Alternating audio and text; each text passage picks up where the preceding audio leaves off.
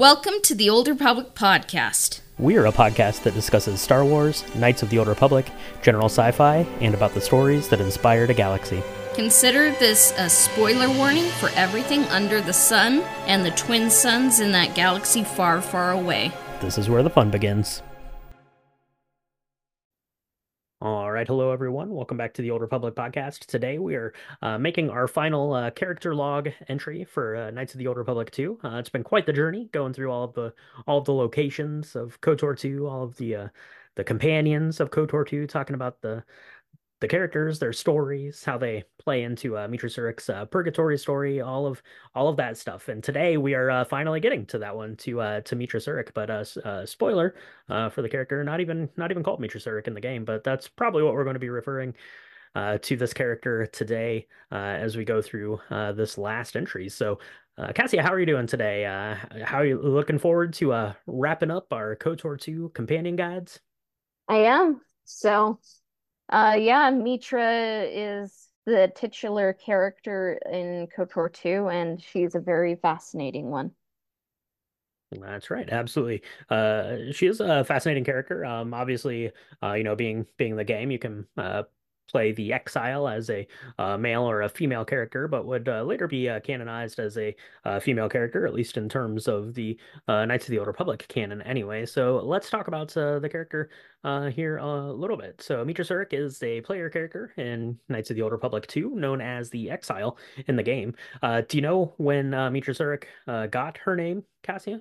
It was in the Revenant. Revan novel. Yeah. Revan novel is responsible for so much stuff. We really owe it a debt of gratitude there for sure. I could have sworn that Mitra Surik was called Mitra Surik in the game, but apparently I'm incorrect, or I Wikipedia think it is was like at incorrect. least And a name that was available. I mean, and so I believe that I'm probably more incorrect than Wikipedia in this instance. So yeah, I'm gonna take their word for it. So yeah. similar here to the player character in KOTOR 1, as a large part of this game and your character's story revolves around, piecing together the memories. I read an interesting kind of interview um, with the writers of the game back when we were doing the Korea episode. And in the interview, they said that LucasArts did not give them the full final copy of Huh. the original KOTOR game, because it hadn't been released yet when they'd started working on it, and they wouldn't give them like beta version of the game. So they had to wait until the game was released to the public. So the only like information they had was like the little like blurb about it on the website. So it had already been in development, KOTOR 2, for like 6 months at the time when KOTOR came out. So you wonder why there was so much rush and stuff to get the game done, and why there's kind of the disconnect. But I thought that was interesting. I just wanted to make a point of that there. So um, yeah, that's kind of the character, right, who we're playing. So Mitra Surik is, important in the confines of KOTOR 2, being the player character. She's finding the Jedi Council, the scattered members, and bringing about the defeat of the Sith Triumvirate. So that's good. Yeah. Um, yeah, I guess like what do you think like the Sith triumvirate like means uh, I th I think it means there were three of them. I'm trying to think of a way like what do they reflect in Mitra? That's what I mean. Oh yeah, that's a trickier question. Certainly, you get Darth Treya there. Betrayal Kreia, is obviously we're meeting Kreia within the game, acting as kind of the um I don't even know if it's fair to say she's acting as the conscience of Mitra Surik, as of the Exile, necessarily, but maybe kind of in a weird twisted way. Go back and listen to the Kreia episode for more on her. But I think Nihilus is probably representative of um kind of the damage and the rift that Mitra Surik caused in the galaxy, right? As being the one, kind of that was caught in the explosion of that and created because of that, right? So he's kind of like the I guess dark version of the Exile, maybe in that instance there. And Scion, I think, is playing off of kind of the obviously in the game, you can make kind of the parallels that he's like a lustful character over Mitra Surik. So I think maybe that is meant to be kind of her psyche, her like unwielding like guilt. I think Scion is like like the representation of guilt for the character. Um, so yeah, to me, I guess you just put me on the spot. I think Nihilus represents um, kind of the history of the bad things that she did, and Scion is representative of her guilt. But what about you? What do you think? Yeah, because it's like Scion never is able to let go. So I think it does kind of represent guilt. And then Nihilus, it's kind of like her equal, even though like Krea's there. Mhm. Can someone have like two equals, and they're Sure, three yeah. equals? Yeah, I don't know. They're threequels, Um, yeah, for sure. yeah, because it's like Krea's kind of like her mentor, but like, I mean, we've kind of done our Kreia episode, and it's like, like Kreia is Kreia, like she teaches you things, but then it's kind of just like you're wrong no matter what you do. So it's Mhm. interesting. So, Yeah, yeah, for sure. It is interesting. Something else I found that was interesting. So apparently, originally in the early promotional artwork for the game and the game trailer, it inferred that the Exile was male, but that was never really given any sort of confirmation until 2006 in the book The Essential Guide to Droid. That established the character of the Exile as a female. And then again was established as a female in the 2008 KOTOR campaign guide for the role-playing game there. And then, of course, in the 2011 Revan novel, Mitra Surik is there named and female. So that's how the canonical gender for Mitra Surik came about. And we do have another tie to current canon, Cassia. So in the High Republic #2 comic book, the name Surik is used in that comic book, and Kevin Scott, who wrote that comic, High Republic #2, confirmed on Twitter that that name Surik was indeed derived from Mitra Surik. So I think we're up to KOTOR being 319% canon now. oh yeah, you know, it's canon. They don't even need to make, a remake or whatever because it's just that canon amount That already. that's less than canon. A remake would be. I think we're already like so far above and beyond that. So yeah, those are some little tidbits about kind of the background of the character. Let's talk about some background of the actual character, kind of the early life of here. So the KOTOR like canon version of the Exile here hails apparently from Dantooine, although we don't really know if that was her place of birth or not, but definitely grew up on Dantooine there as a young Jedi, brought to train there, and was trained under the tutelage of Master Kabar. That seems good. That seems like a good mentor to have, maybe. Yeah, he did look nice too, I thought.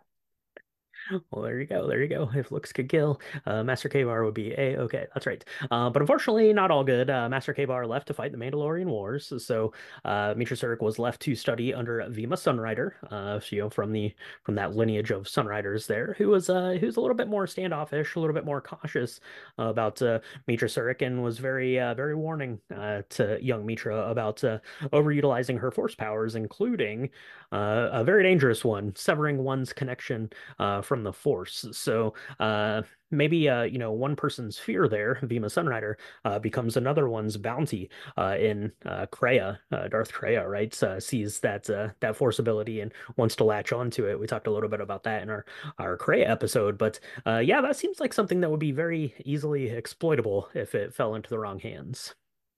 Yeah, for sure. It is interesting how much of an impact, it has on KOTOR too. So, uh, uh, with the we're talking about the mass shadow generator, right? Well, this is her actual force power, right? To sever people's force connections, which was what Kreia wanted to use to rid the galaxy of the force, right? She knew kind of that Mitra Surik had this ability and wanted to capitalize it. So more of like the midichlorian based power here as opposed to the mass shadow generator, which did the same thing, I guess, mechanically at the during the Mandalorian Wars.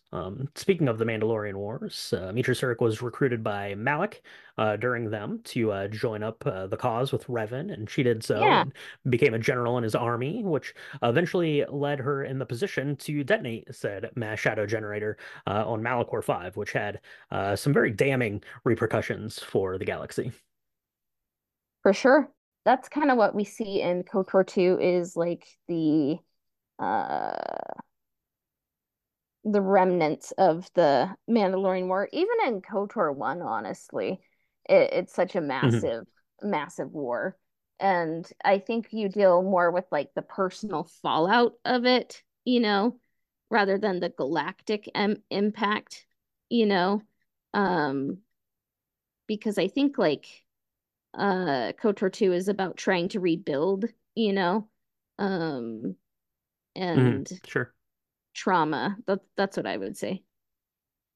Yeah, definitely. It has, kind of the real world, parallels of, piecing, the world or this galaxy back together after a massive, galaxy wide or, a worldwide wide war. How do you put those pieces back together? And definitely the second game, dwells into that on a much more personal level. The Mitra Surik and, the companions and how they all came to be in her, kind of stewardship within the game, right? All having felt some effect from the actions that she took there on Malachor 5. So let's see here. Following the war, Mitra Surik was the only Jedi, apparently, to not fall to the dark side and returned to Coruscant to face the Jedi Council, where she was, dun dun dun, exiled.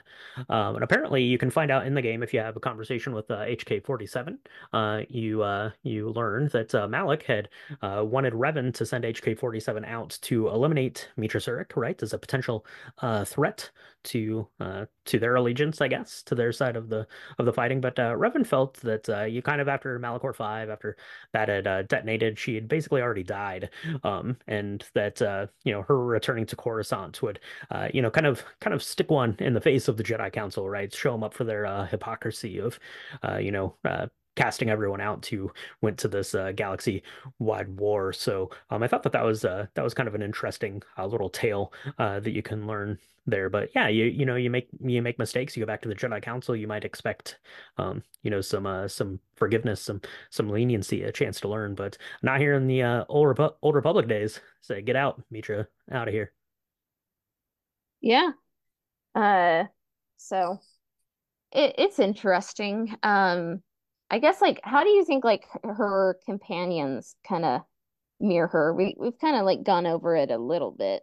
Yeah, we kind of, if you want to go back and listen to the episodes we did with the KOTOR 2 companion guides, you kind of get a little bit more detail about each of those. But just kind of off the top of my head here, going through the roster, you have Visas Mar, whose planet gets annihilated um, by Darth Nihilus, who was created uh, as a byproduct, I guess, more or less of this mass shadow generator. So she has Mitra Surik to thank for that.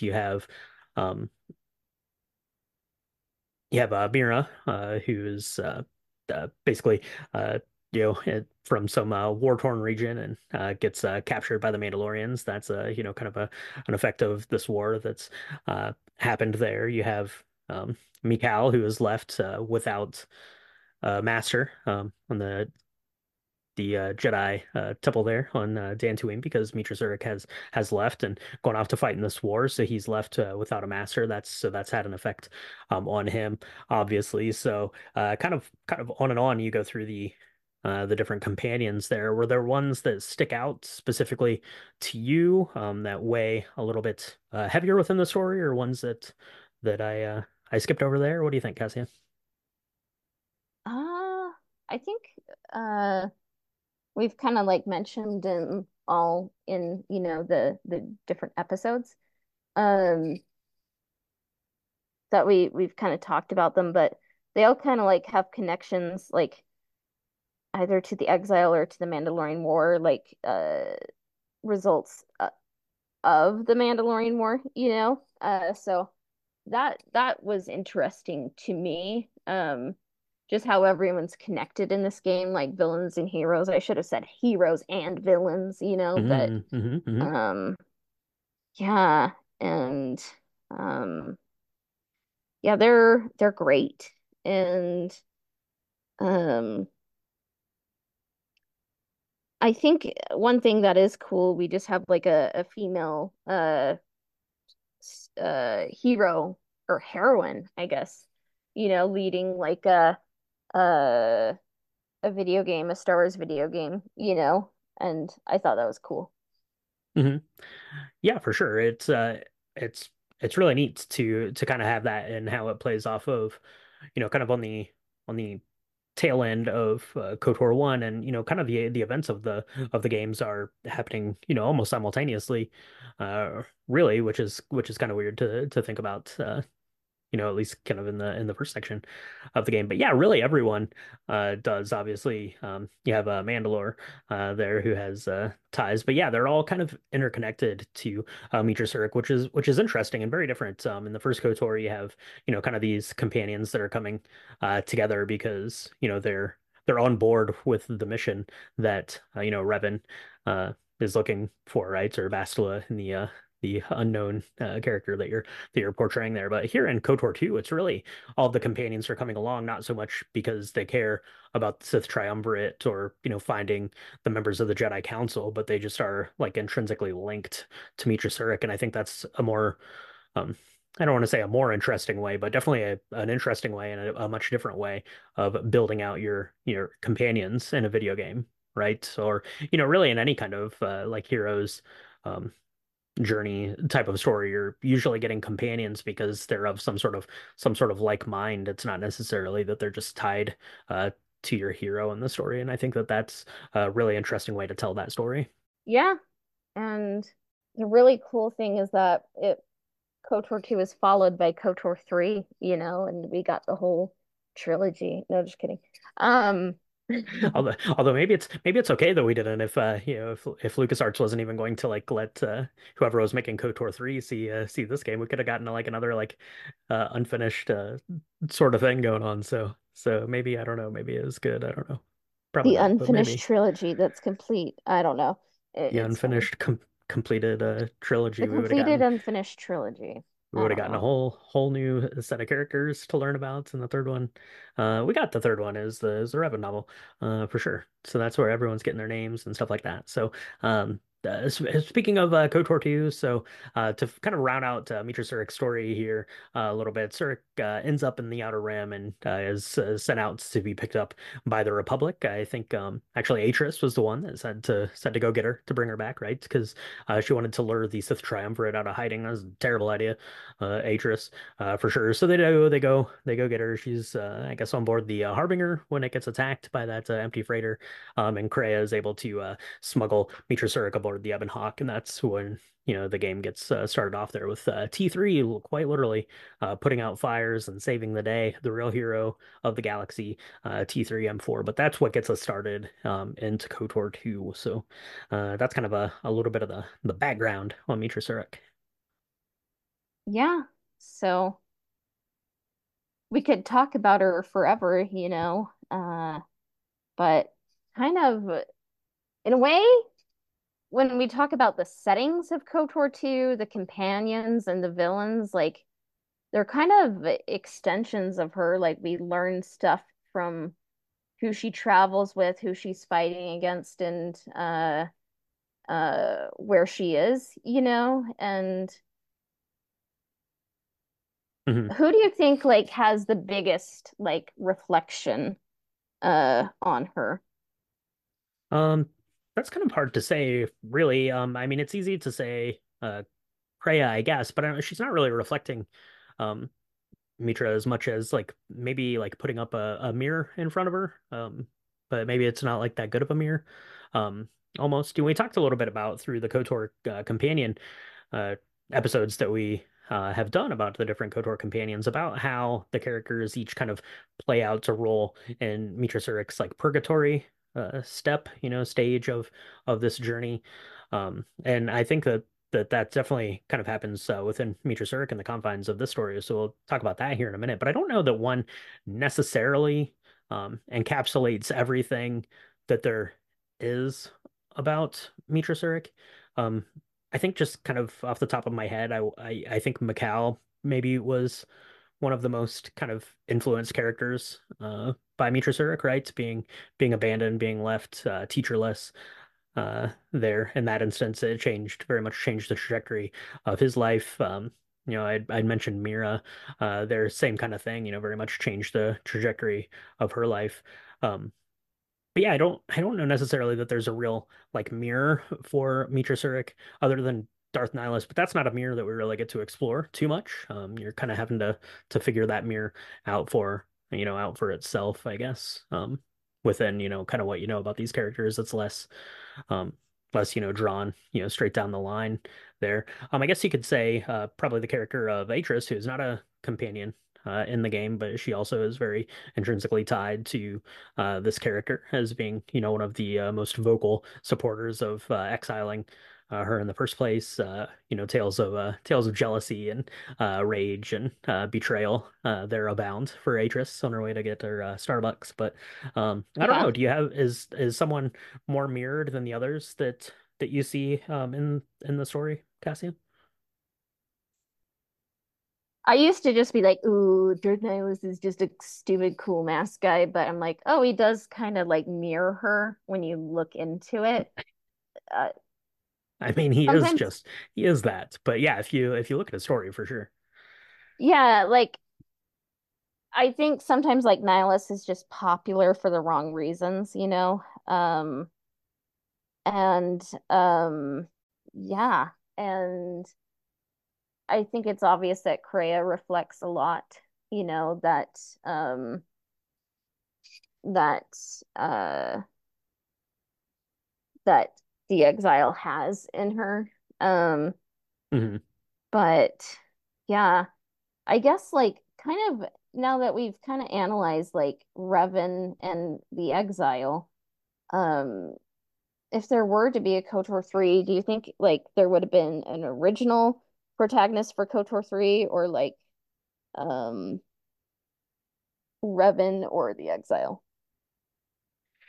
I don't know because by the time you get to the end of each of these characters' journeys within the game, like they feel like very complete, right? Revan has, bested Malik and, kind of restored order to the galaxy, right? It's gotten the massive super weapon there, back out of commission. So like Revan's story to me feels very complete um within that sense. And same for Mitra Surik, right? Ends up, reactivating the mass shadow generator, um, and kind of undoes all of her wrongs for the galaxy. So I guess the kind of the logical conclusion, I guess, and I guess it's stuff that we know what happened, between the conversations with Kreia and then kind of going forward in some media. Would it continue to follow along with Mitra Surik, attempting to, find Revan, uh, in the Outer Rim? Would that be the story that would be worth telling in that game, or would it be, bringing a third character into the fold, or just playing like The Sims with Bastila and Revan, like, decorating their house and stuff like that. So, I don't know. I Or don't it know. could have been like between two protagonists, you know, like start off Mhm, with sure. Revan, then you have the exile. It's hard because they would probably have to canonize some aspects of their journey, and then maybe that Hmm. would have been too soon. Um, that's what I think I would have preferred because if it was the Revan, like maybe some people would be like, but I wanted to be the exile. And if it was the exile, some people would be like, I want to be Revan, you know. So, Right. oh, go ahead. Sorry. No, God, I'm sorry. I didn't mean to interrupt. It could either be like the two of them or a new third one. That's what I Hmm. think. Yeah, I think it would almost have to be a third one. Like I said, I don't know like specifically like what story you would tell from either of them that would kind of combine both of their stories with unless it's just Mitra Surik out still trying to find Revan because I guess that was kind of one of the things she was doing kind of before the outset of KOTOR 2. So Yeah, it would definitely be interesting. You could almost it would be hard to do it in the confines of a video game to tell a story then from the opposite, point of view. From coming from the Sith Empire to be hunting those two down, because I don't think that's the way you really want your video game to go necessarily to to make your final act hunting down these two heroes of the first two games. So I don't know, that would be interesting. It would have been hard. It would have been a hard job if KOTOR 3 would have happened. It would have been a really hard thing to have done, I think. Yeah, for sure. And So, I did want to throw this out. I'd mentioned a time or two here, kind of about the purgatory stories. We looked at Mitra Surik through kind of the lens of Dante's journey through purgatory here, because KOTOR 2 really is a tale of atonement, and we kind of saw some parallels to the different levels of purgatory. And I just wanted to make mention of this, the final stage of purgatory here for Dante and Virgil going through there. The final stage is lust, and that presents the way out of purgatory.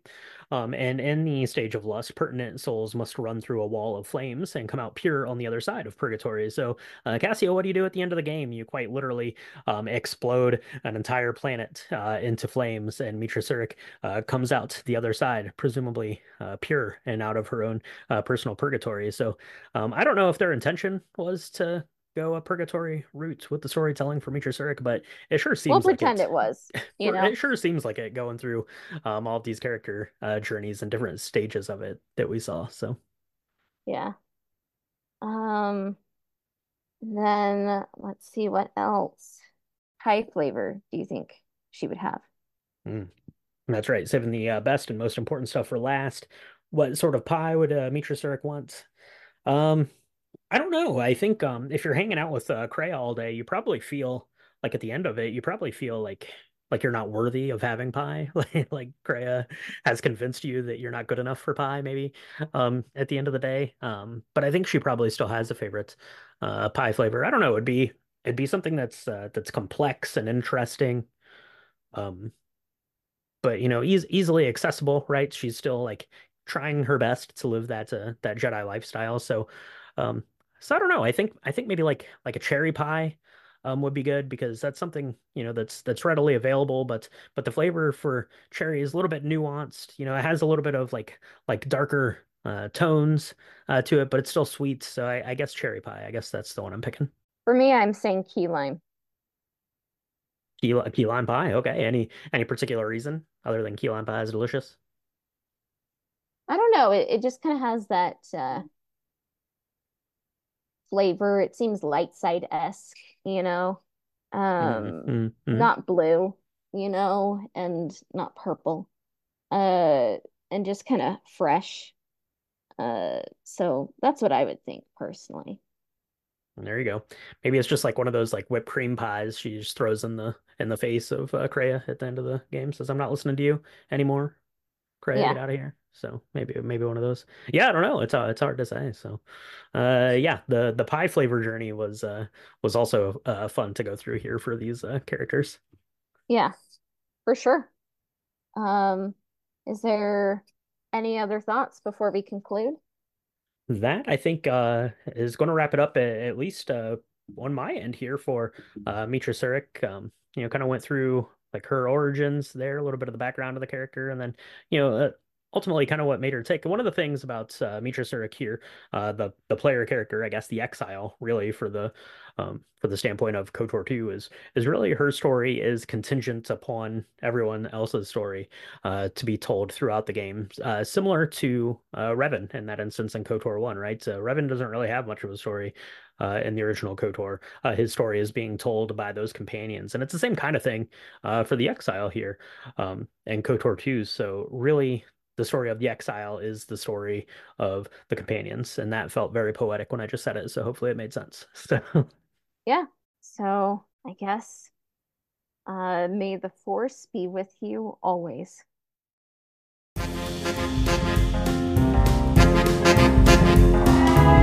The Old Republic podcast can be found on Spotify, Apple Podcasts, Google Podcasts, YouTube, as well as everywhere else that Anchor podcasts are distributed.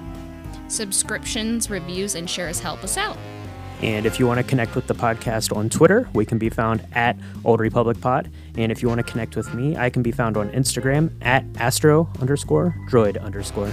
You can find us on Patreon at www.patreon.com/Old Republic Podcast.